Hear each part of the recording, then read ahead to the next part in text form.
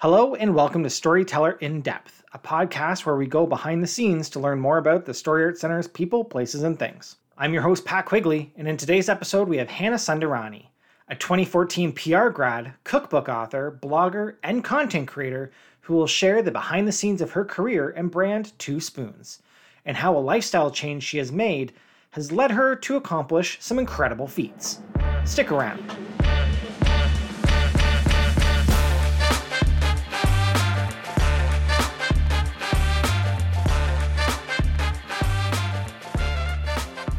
Thank you, Hannah, so much for being on the podcast today. Oh, thanks so much for having me. I'm excited to be here. Yeah, so just to get started and just to kind of get things kicked off, can you just talk a little bit about yourself and who is Hannah? Well, so Hannah, that's a very good question. So I guess when I think who is Hannah, for me, it's almost like who is Two Spoons? Because Hannah is I'm a mom, I'm a wife, I'm a dog owner and stuff like that. But I think when we're talking about what I do professionally, I kind of go by Two Spoons, which is funny because a lot of my friends even call me Two Spoons now. And Two Spoons is a blog that I started about 6 years ago now. It stemmed from my trip abroad to France. My husband and I decided to move to France, and it's where I decided to go vegan. And when we went abroad, I was like, you know what? I've always loved to cook and I've always wanted to go vegan. And we don't really think of those two things going hand in hand, like eating vegan in France. It's like a world of charcuterie and cheese. And so I was like, you know what? I'm going to blog about this and blog about my experience and blog about the recipes that I'm making. And that's kind of how Two Spoons unfolded. It's a blog where I share all of my favorite plant-based recipes that don't compromise on taste. And it's really, France is really where it flourished. And then I brought it back to Canada. I ended up writing the Two Spoons cookbook with Penguin Random House, which was an amazing experience. So that's out now and available. And then I also have a Two Spoons app. So you can kind of go into the app and you can build your own shopping list, save all your favorite recipes. And also it has a meal planner. So when we're thinking about Two Spoons, it's kind of like this branch of plant-based recipes, and Hannah is kind of the face of it. Awesome. That's great. I mean, that's a great explanation of who you are and everything you're doing, which is incredible. So, but what ignited your passion for cooking, specifically in plant-based food, though? Why that? Yeah, so that's another really good question. So my story about kind of transitioning to a plant-based diet is kind of long and a little bit convoluted, but I'll try and make it as simple as possible. So before going to Centennial College, I actually went to McMaster University for my undergrad. And while I was there, I was dating a guy, my boyfriend at the time, and he actually passed away from cancer. And it was obviously a really hard time in my life, a really challenging experience to go through, especially at such a young age. It's not something we expect to happen when you're so young. And I feel when we're going through stress, it always kind of manifests itself in its own ways. And for me, it really played an impact on my body and my overall health. And so I started developing a lot of digestive issues, and it made it really hard to go to class, sitting in a 2 or 3 hour lecture.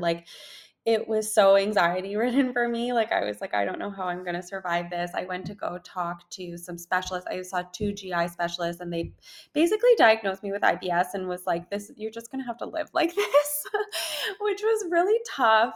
Again, also being so young, I was oh my gosh, I have the rest of my life ahead of me. And I feel I can't even function day to day. So I decided to kind of take matters into my own hand and start healing myself through the process of eating. So I did an elimination diet, and I gave up dairy, I gave up gluten, caffeine, and refined sugars. And it made a huge difference. Honestly, within a week, I mean, it took a long time to kind of get back to where I was, but those major issues within a week, it was kind of unbelievable. I couldn't believe the impact that food in your diet could have on your health. And so that kind of opened up this new world of cooking. And it wasn't entirely plant-based, but it was very plant-forward at the time. having no dairy and things like that. And at the time, almond milk was like really hard to find. Like we're talking about like 10, 12 years ago. Like now it's so available. But at the time I used to have to go to like special grocery stores or like check the special aisle. And there was like one brand that you could choose from and it wasn't very good. So I actually started kind of making things myself, like making my own milks and stuff like that. And I started sharing them with my friends at university and they loved them. And they were like, you should like, share these online. And it was something that I always kind of mulled over. And I think when I moved to France, it was kind of the push that I needed. I loved cooking and I loved cooking in this new way and sharing these recipes. And it was the push that I needed to kind of step out of my comfort zone. Like we were moving abroad. I was like, everything is changing. Like maybe this is also a career change for me as well. So that's kind of when I decided to kind of really dive into a vegan diet. It's something I'd wanted to do for a long time, just for like from a health perspective. And it felt like a good opportunity when we moved abroad to France. That's amazing. Like that's obviously a huge life change for you. And like, what were some of the biggest lessons that you took away from like being in France? Oh, so I mean, I really feel like it honed my skills as a cook. I think prior to moving to France, I loved cooking and I had a passion for it. And I do think that I was a pretty good cook, especially for like being like 20, I think I was 25, 26 at the time. And so I feel like I was a good cook, but moving to France just kind of escalated it to a new level. The culture and the passion behind food, it is so rooted into their culture and into tradition. So like you don't even need to be like a studied chef to be into food there. Everyone is into food. Like everyone you meet, all your friends, like they're going to be into food. They're going to be like going to the markets. Like it's such a big part of their culture. And so I actually learned so much just from living there and like going to the markets, and you would talk to the vendors that would be selling you fresh fruits and veg, and they would be telling you like how to chop the veg, how to cook it. Like, and so they had so much knowledge about the food that it's something that I don't think we really experience because here in Canada, because most of our grocery shopping is done like at grocery stores. So there isn't kind of that person to person interaction with people who really understand the vegetables that they've grown and like how to make them taste amazing. So that was pretty incredible. And then also, while I was there, I really got to see kind of the vegan movement unfold. Like we all know that like veganism has really flourished in the past like 5, 6 years. And while I was in France, like it was very, very small when I first moved there. And like slowly and surely there would be like a few vegan restaurants popping up here and there. And so whenever anything opened, like I would be the first person to book in and go. And I actually made friends with a lot of the restaurant owners and we would chat about, and because I was a blogger, like they knew as well. I was sharing on Instagram their restaurants. And so we would become friends and we would chat about food. And like I would text them and be like, where are you finding coconut yogurt? And they would be like, oh yeah, they have it at like this one shop. Like you have to go down like Rue du Gamaton and like find it or like whatever. And so it was really fun. And I feel like it really kind of honed in my skills as a cook living abroad in France that I don't think I would have gotten had I not had that experience. Cool. Yeah, and you were talking about like how you would get from the vendors like different tips and tricks and stuff like Mhm. that. Like, what was the best piece of cooking advice you ever received, like from these guys or just in general? So it's a very good question. I feel like with cooking advice, it wasn't so much like this is the way that you need to cook something, or this is the way, like, this is how you roast, like, nothing like that. But it was more like allowing the dishes to speak for themselves, like allowing the actual produce to speak for itself. So I think, like, um, even when it comes to like vegan cooking, I think people think that, you really kind of have to do this like major transformation. It's like you're thinking of like Princess Diaries where she like is like, like the silly nerd to like the beautiful princess. And it's like, no, like it like let it kind of be its own thing and bring out the best of what it actually is. And so I feel like when I was there, the focus so much was on like the actual vegetable itself and how to make it taste like the best. So like whether it was like adding like a subtle oil or like a little bit of salt and pepper or like mild spices. And that's another thing in France too, is like with their spices and stuff, like they're not really into like these overpowering flavors, and like partly because their fruits and vegetables taste so amazing as is. Like the soil there is just so rich that it makes amazing tasting fruits and vegetables. And so they really like to kind of let it stand on its own. And it's something that I kept in mind when I was creating my cookbook. I really wanted to make plant-based eating and vegan eating feel doable and feel accessible. And so you won't find like very strange, weird ingredients that you might expect when you think of like vegan cooking, where you're like, where am I even going to find this ingredient? Because A, I couldn't find it in France. It wasn't available. And B, I want to teach that like vegetables can taste amazing. It's just like learning like little tips and tricks to how to kind of enhance their already delicious flavor. And so I would say that is my biggest tip that I got from France, is really letting food speak for itself and not trying to kind of emulate a new an entirely different version of what it actually is, because what it is really good. We just need to know how to make it taste as good as it can be. Exactly. Yeah. And I mean, talking about your cookbook, which is an amazing feat in itself, can you talk a little bit about the experience of creating that cookbook? Yeah, so actually creating a cookbook is really interesting because I think, we think like, oh, this person wrote a cookbook and now it's out, and you don't really know kind of all the background on how long it takes to kind of go through that process. And I'd love to share kind of what that process is like. So, when I moved back from France, um, I'd had this, I'd kind of written like when we were moving back to Canada, I'd kind of written almost like a vision board of like where I wanted my business to go. Because again, it was a huge transition coming back. So it was, to me, it felt like another opportunity to kind of explore like what I wanted. And on my list, I had like a 5-year plan, and on my list was a cookbook. And I sort of thought like, this might happen like later down the road. But when I moved back, I actually got in touch with an agent and I got my cookbook offer within 6 months of moving home, which was like such a dream come true. Like I was like, how is this even happening? Like this is so exciting. So what had happened is I had reached out to a friend who was also in this sphere, and I had said, I'm thinking about making this cookbook. I know that you've talked to an agent in the past, and I just wanted to know if you'd be open to making a connection. And she was like, she's such a great friend, and this is one thing that I think is just such an important thing to note, is like, it's we you're never in competition with people who are in the same field as you. Like we can pick each other up and we can lift each other up, and I like to do that too in my sphere. So like if anyone ever has questions, I'd love to be like, a sounding board or whatever, because we're all here to help each other out, and it doesn't take away from like your success. And this is what my friend did for me here. And so she actually gave me the agent that she worked with when she was thinking of coming out with a cookbook. I reached out to her and I kind of told her, this idea that I had in mind for a cookbook, which was to write a cookbook about my experience of living in France and have these like kind of French themed vegan recipes.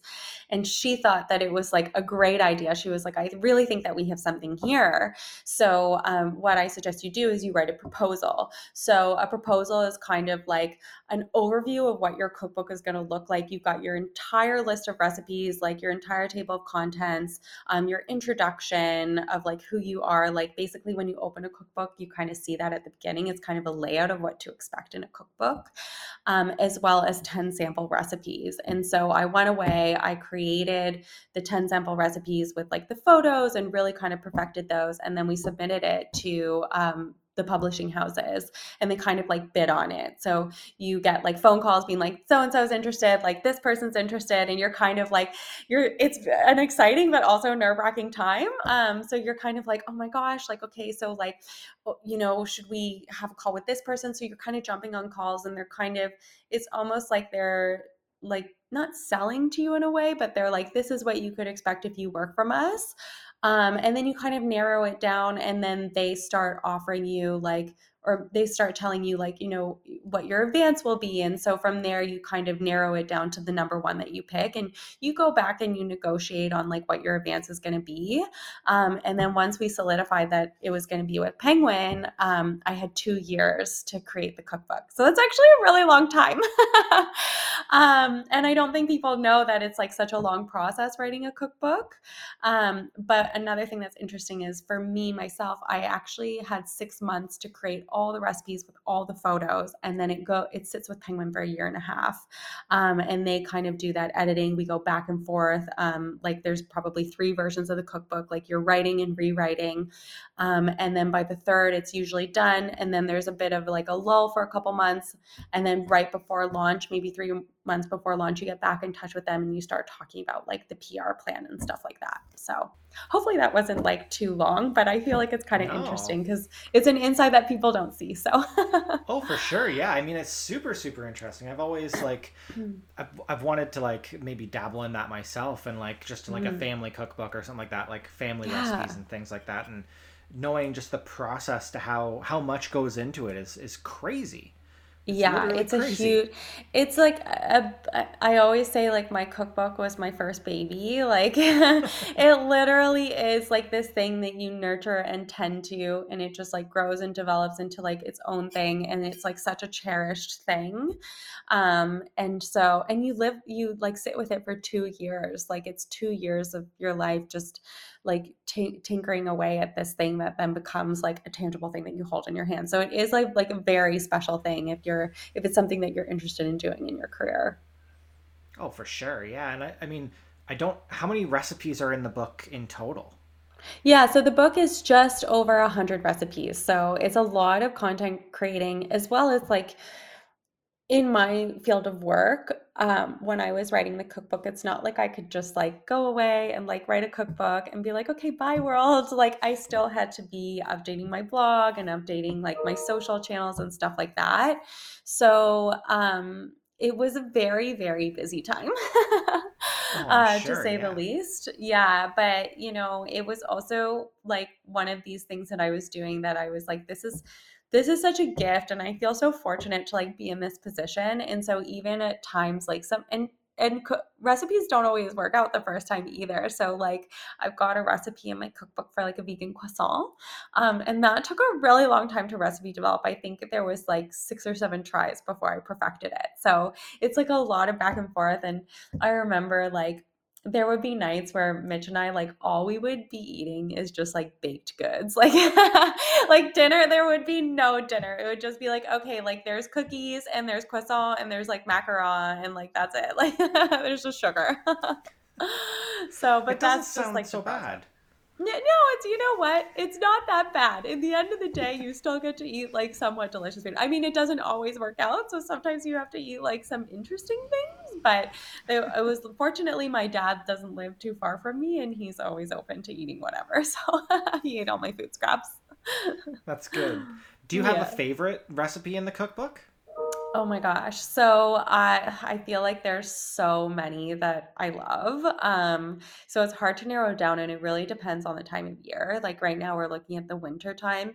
So I would say like my mushroom bourguignon with buttery mashed potatoes is just so perfect for winter. Like it is just so cozy and it's like a simple stew. Like you can throw it together in 20 minutes, but it just feels so gourmet. Like it's a perfect thing to make on a Friday night. Like you're throwing in like red wine and bay leaf and thyme. It just has so much flavor. And then you serve it on like these like fluffy, buttery mashed potatoes. And like who doesn't love potatoes? Like so I would say that's definitely one of my favorites. And then in the summer, like I love my salad niçoise. It's like a chickpea salad niçoise that's really like bright and fresh and refreshing and like crunchy. It's got like capers and olives in there. So it's got like this really nice briny flavor. And then I've got this lemon Dijon vinaigrette, which is like so drinkable. Like it's just so tasty that's drizzled on top. And I honestly like use that lemon vinaigrette on everything in the summertime. Like it's even good on like, talk about potatoes, like it's even good on like roasted potatoes. So I always kind of have a side of that dressing. So like that feels really like summery and fresh because it's like very citrus based. So yeah, those are definitely my favorite. And then for dessert, there's a really simple dessert for a mousse au chocolat, and it's actually made with tofu, which sounds like so crazy. It's like, what, you're using tofu in a dessert? But I have to tell you, you have to try this recipe.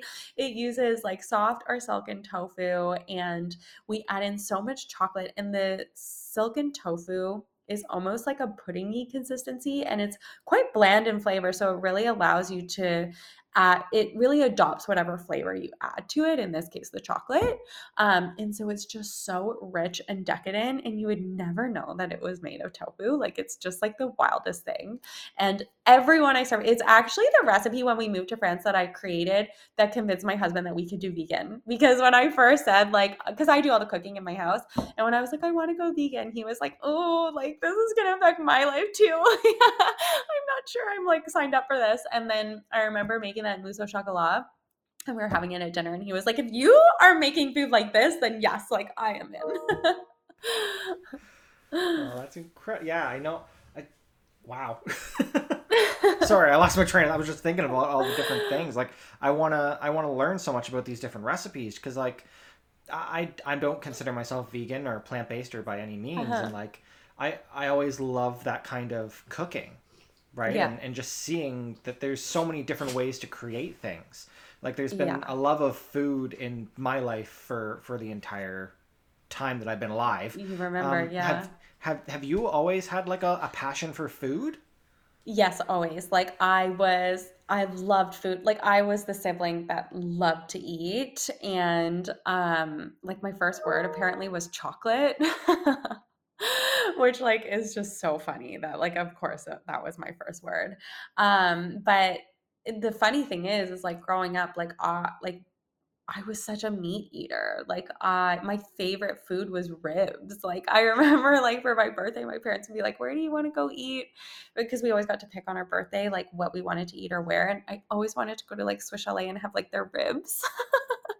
So it's, like, funny how, like, it transitioned over to, like, this vegan diet. But I think a lot of it just kind of stemmed with, like, my health and, you know, how I felt after I transitioned over to this type of eating, and also realizing that like I didn't really need to compromise on taste. Like yes, I don't eat meat-based dishes, but I can make everything taste so delicious. And like even my mushroom bourguignon, like that is a rendition of a beef bourguignon. But I think what people don't realize is that it's not actually the meat itself that they're loving, it's the way that it's flavored. And so by adding things like the bay leaf and the thyme and the red wine, and then bringing in umami flavors from things like tamari and miso paste and stuff that like maybe is a little bit different to what we're used to cooking with, but very simple techniques and very simple ingredients can really enhance that richness and boldness. That is what we love in a bourguignon. And so I kind of, you know, discovering that through my diet, that I can actually still eat all the things that I love on a plant-based diet without compromise on taste. It's just knowing how to add in that flavor to really make those dishes stand out and to really make those ingredients pop. Right. Exactly. It seems so easy, right? And It you know, is. It honestly is. And it is easy when you lay it out like that. And I think people find it overwhelming when they're like, oh my God, like vegan diet, like how would I even eat on a vegan diet? But it's just no, it's just that like learning, you know, those small little changes. and that's just what I was gonna ask is like, what tips can you offer people who are just getting started with a plant-based diet and Yeah, plant-based so cooking? yeah, that's a great question, and it's one that I get a lot. And like I said, my number one tip is that you really don't have to change drastically how you eat. It's just these minor substitutions. And I think the best tip that I get that I give people is to type in like your favorite dish that you love to make. So like say that it's like a bolognese sauce, like a beef bolognese that you like a beef tomato sauce that you put on pasta. It's a really simple dish that I think like a lot of people would feel confident making. And they're like getting their protein and they get to eat it on pasta, which everyone loves. It's like yummy carb. So take that recipe and type it into Google and then add vegan to the beginning and see what comes up on your Google search. And you'll notice that like there really isn't that much difference to how you're making it. Like maybe it's taking that ground beef and substituting it with brown lentils, or maybe you want to try experimenting with plant-based ground. Just see what's out there. And I think that people will be surprised by the number of ingredients they actually have in their pantry. And the simple substitutions, like there's really not like that much difference from what you're eating. It's just minor substitutions here and there. And things that are often really like health focused forward. So like, transitioning like beef to lentils is like, that's like really like that's a healthy substitution that, you might actually, feel really good after eating it. Like it might actually make you feel a little bit lighter and make you feel like you have a little bit more energy, and maybe you won't have that like 3 o'clock lull if you're eating the leftovers for lunch. So I think just kind of experimenting with those favorite recipes, putting them into Google with the word vegan in front, and just kind of dabbling here and there. Like start with like 3. Like I once heard that people in their general level of cooking have 10 recipes in their cookbook, like in their mind, like that they always rely on. That's the average. 10 recipes doesn't seem that overwhelming. So like start with 2 and 3, then try 4, and just build up over the next 2 years, 3 years, and then you'll have a roster of these recipes that you love, that you feel like you can do, and that you didn't have to put too much effort into making, that taste delicious. Oh, for sure. Yeah. Like my fiance, actually, we were wanting to make meatloaf one night, but we didn't have any ground beef, so we had Yeah. lentils, and we Yeah. made a lentil meatloaf, or lentil loaf, Yeah. I guess. And I was a Yeah. little skeptical at first. I was like, I don't know how this is gonna turn out. I'm not huge on lentils, but then we had it, and I was like, wow, this is really, really good. And you couldn't tell the difference between the two. And just like you were talking before, where the flavor is the same that you're used Yeah. to, but the product is different, which is Yeah. really, really interesting. Yeah, totally. I love a lentil meatloaf. I actually have one. I created a Christmas dinner menu back in December that was entirely vegan, and my main meat dish was it was a mushroom lentil loaf, and it's crazy, like the consistency and everything, and the amount of flavor that you can add into it. Like it's like you take like a humble lentil and you turn it into this amazing thing. Mhm.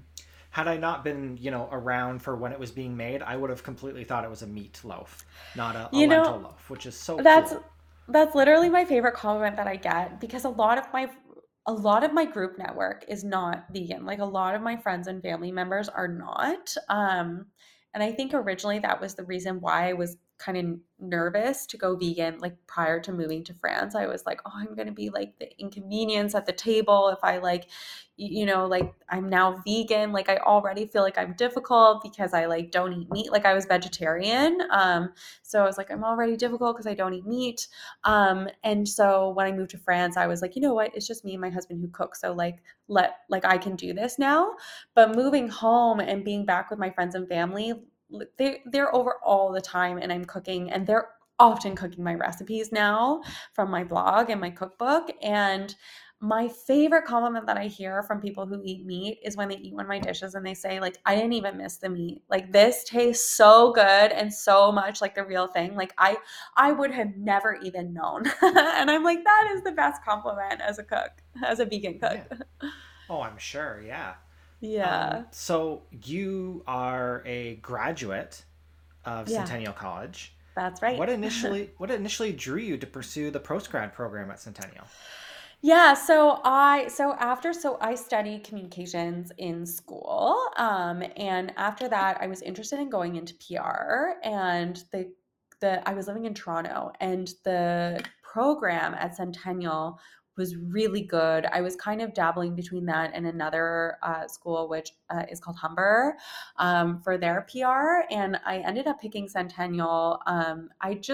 When I went, there's so many reasons why. I thought that the program sounded so great. I thought that the professors felt very approachable and very invested in their students. At the time, the like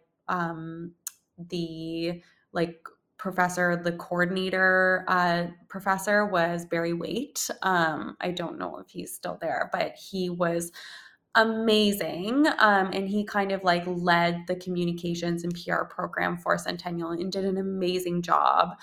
He pulled together teachers from really great backgrounds. So I felt like, this is a way that I can really learn from people who are experts in their field and also kind of like get a foot in the door. Because I think at the end of the day, when you're thinking about like your post-grad, you're like, how am I going to even get a step through into my field of work? And so feeling like, you have these teachers with such an amazing background who are so invested in your success just felt really good for me. And then I also loved the campus. I loved the school. It felt very warm and inviting, and I loved the location because it's in Toronto. And so it was like a stream of different things that was making me feel like it was the right decision.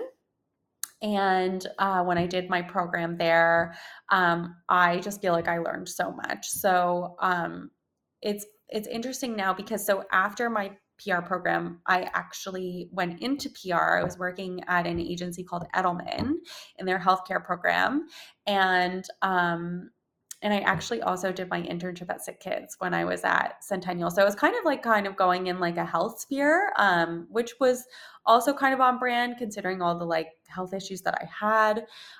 But I found that even with my blogging, which I ended up transitioning to when I moved to France, the program helped me so much in terms of being able to write, to be able to talk to press, to be able to know like what is the most important when I'm like creating blog posts, and the confidence in public speaking. Like there were so many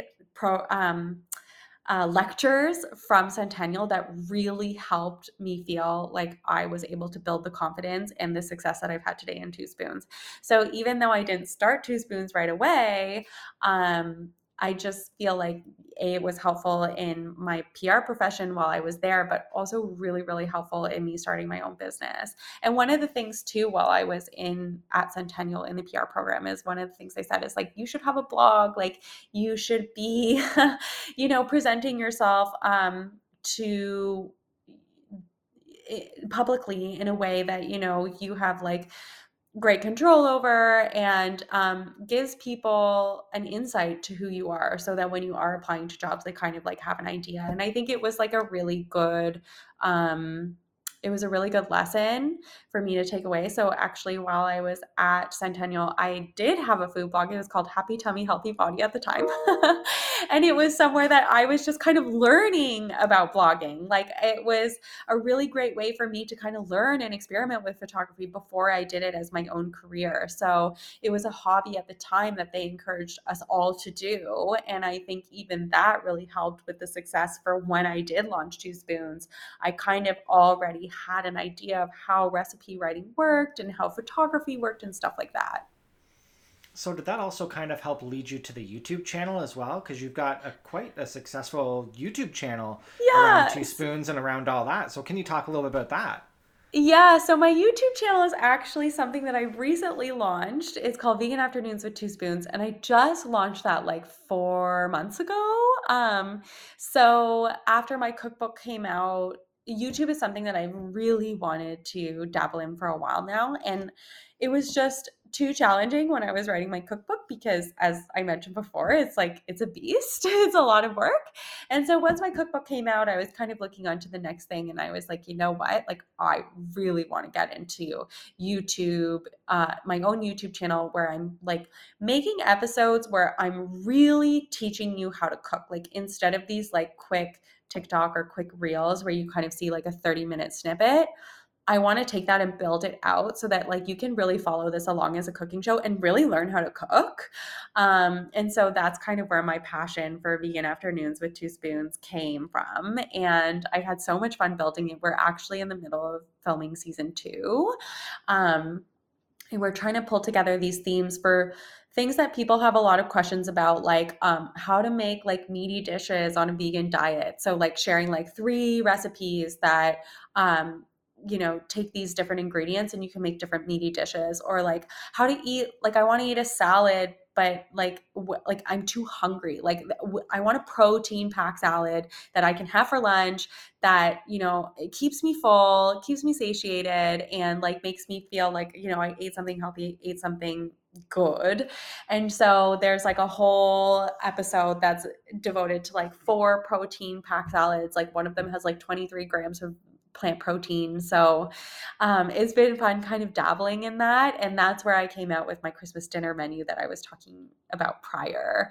So like a full vegan Christmas dinner, there's like 7 different recipes. And I kind of go through the process of like what you would make first, what can be prepared in advance, and then like, what you should prepare right before. So people really have an idea of what it's like to cook. Because I think sometimes it can be a little bit, like intimidating, but maybe also a little bit of like a misconception when we're thinking of like TikToks and Reels, because things are happening like at such a rapid pace, that I kind of want to bring back like what it looks like behind the scenes. And we create the Reels and we create the TikToks to kind of give the overall look of like, this is how it's going to look like at the end. But you can also trust that I'm going to walk you through all the steps to get there. That's awesome. So if people want to subscribe and follow up to date with that, where would they go again? Yeah, so you could you could just go to YouTube, type in Two Spoons, and my YouTube channel is called Vegan Afternoon with Two Spoons. You can also just go into YouTube and then put that like slash and then at Two Spoons, and I'll come up. But yeah, that's where you'll find me. Cool. So you've also got an app, and you're continuing your blog, and you've written it in a cookbook, and you're creating video and social media content. What has your experience been like as a creator in this industry, and what advice would you give to someone looking to follow a similar path as you? Oh my gosh, this is such a good question. And honestly, I really wish that we had more time, because I feel like this could be its own podcast on its own. I feel like it's I feel like it's so hard. And I know when I kind of tapped into the industry, like people were telling me like blogging is done. Like if you didn't get into it 5 years ago, then you're never gonna get your foot in the door. And I'm so glad that I never listened to that, because it would have deterred me away and I never would have tried. Um, and so my first advice to someone is like, if someone tells you that something is over, do not listen to them. Like trust your gut and trust that like you have a talent and you have something new to bring. That kind of takes me to my next point is, it definitely is saturated. So think about what you provide that's different from what's currently out there.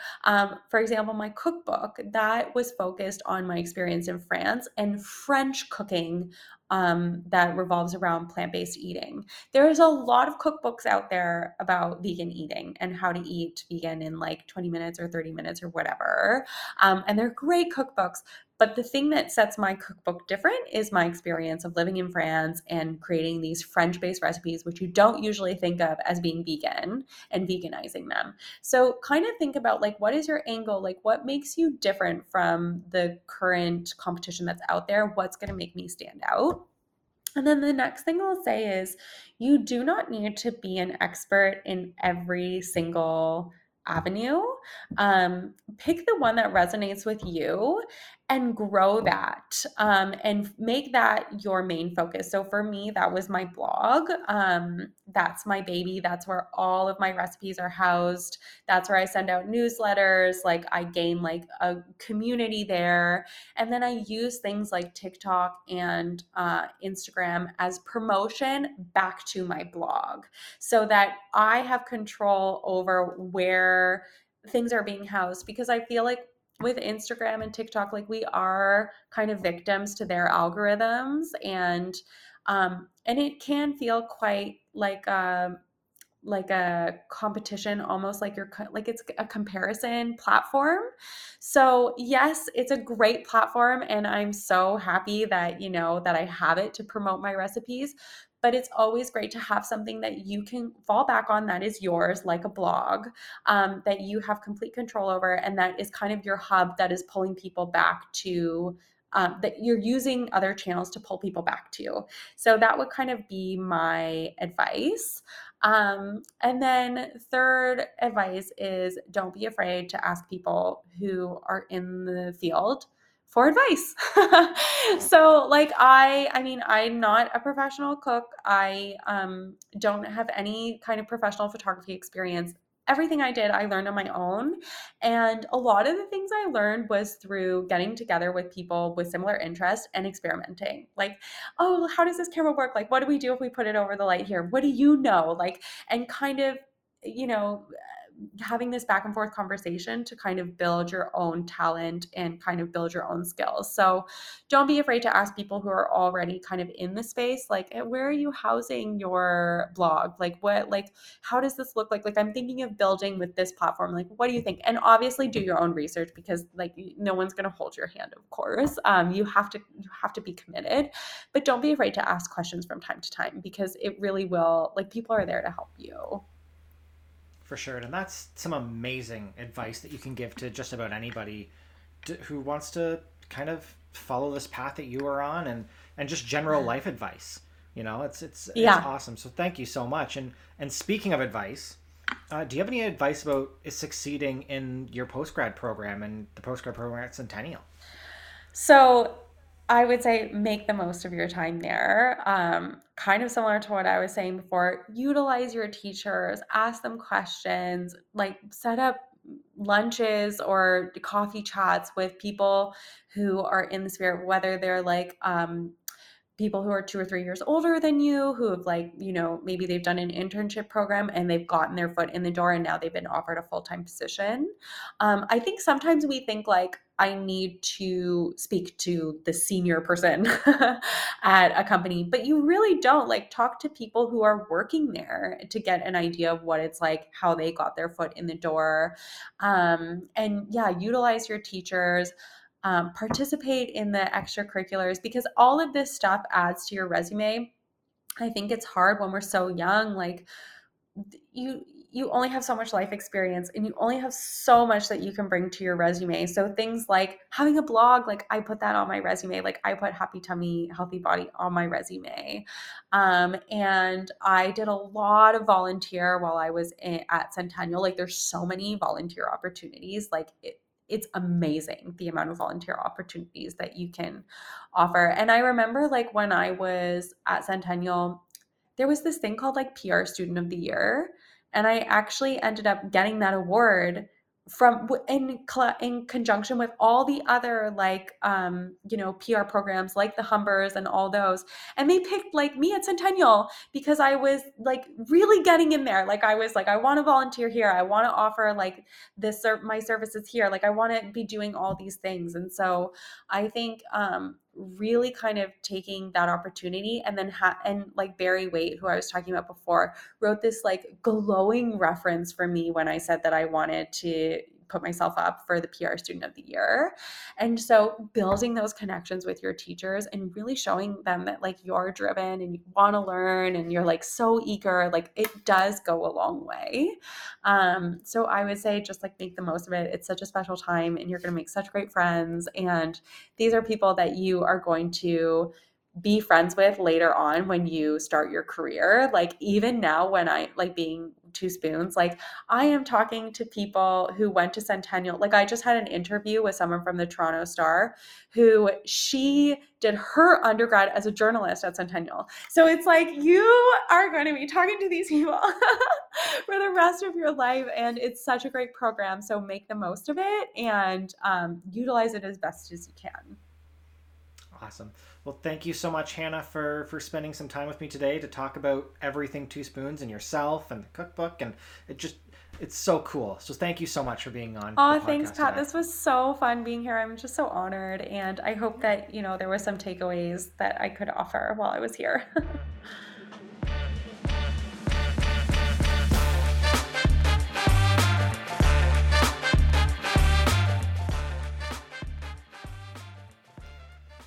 an incredible story. Thank you so much, Hannah, for sharing your knowledge and experience about your career and living a vegan lifestyle. If you want to find out more about Hannah, you can visit her blog, twospoons.ca, where you can access links to her app, cookbook, and of course, the delicious recipes that she posts. You can also find her on Instagram at twospoons.ca. At the end of every episode, we like to pose a question that will make you reflect or go in depth about what we discussed on the podcast today. For this episode, we have more of a quest for you. As Hannah mentioned in the podcast, Google your favorite meal to make and add vegan to your search.